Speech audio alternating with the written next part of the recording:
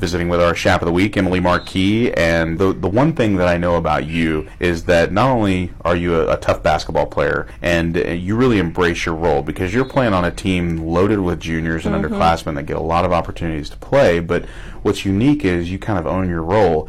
And when I hear that you like the San Antonio Spurs, I kind of understand where you put such an emphasis on playing a role and basketball IQ. What has liking the Spurs and being a fan of the Spurs done for your basketball career?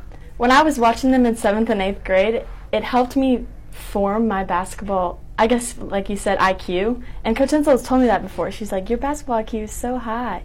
But I guess just watching those games every other night with my dad helped me understand the game more, and also learning team basketball. There was this time that I had to do the inspirational video before the game, and I showed the Spurs video, and everyone was like, "Oh my God, that was fantastic!" And I was like, "I know, the Spurs are awesome." Tim Duncan, give us your thoughts on what it was like to kind of watch him at the end of his career and kind of watch that style of play where it wasn't very flashy. What do you take from some of those players that you watched every single night with your dad? Even if you don't have, I'm not the most athletic, I'd say that.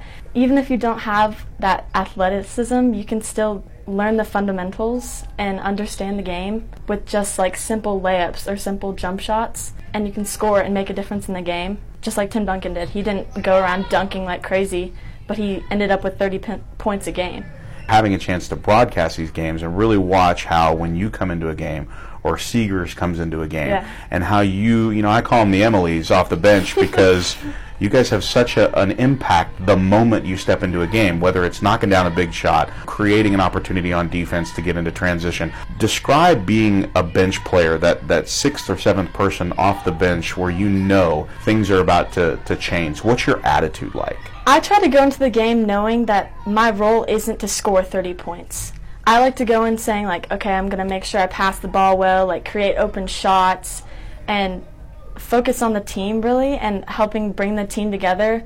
And maybe if I do come in after there's, we're down a bit or it feels off, I like to, focus on and execute the plays well and fundamentally. I think a lot of the unique style of play comes from not necessarily watching, say, a Tim Duncan, the evolution of the big NBA players, but watching a guy like Manu Ginobili or watching a player like Tony Parker, who, yes, maybe they were starting, maybe they weren't starting, but it's more about having the impact and the impact you have. And I think, you look at the stat sheet with, those are some of your favorite players, but you also are watching Greg Popovich coach every single night. I'm interested because, your coach, Katie Hensel, she's a college-level coach. She has been an assistant, but what are some of the things that you notice that she does that may be similar to what you're watching, night in and night out as such a big fan of the Spurs?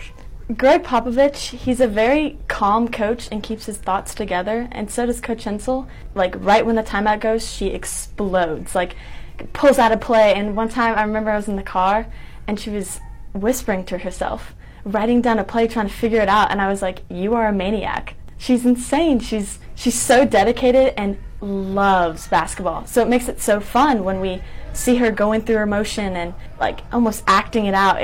I would use the word passion. Yes. And when you have that kind of passion, she always talks about how you guys are so passionate about playing basketball that you become easier to coach.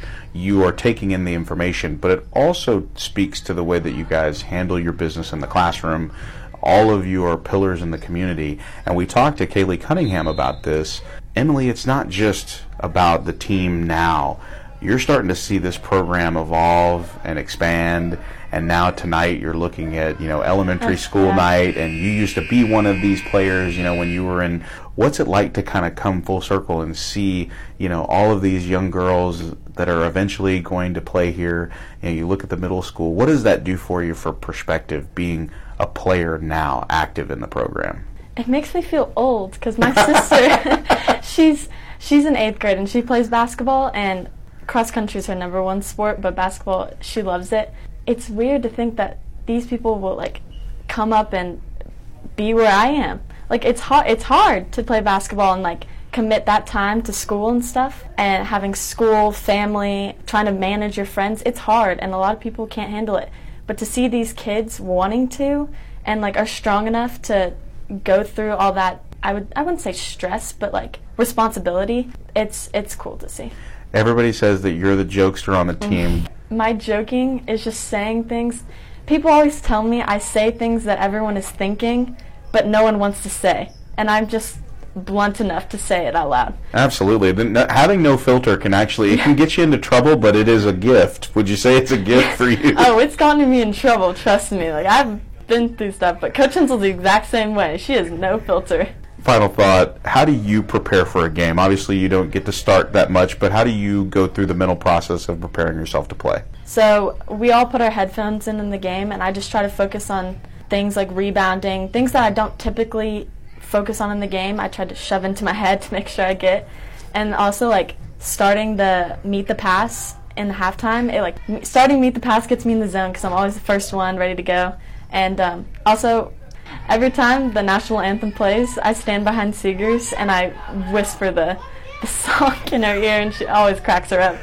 She's Emily Marquis, our Shab of the Week. Thanks so much for doing this. Thank you. Thank you for having me.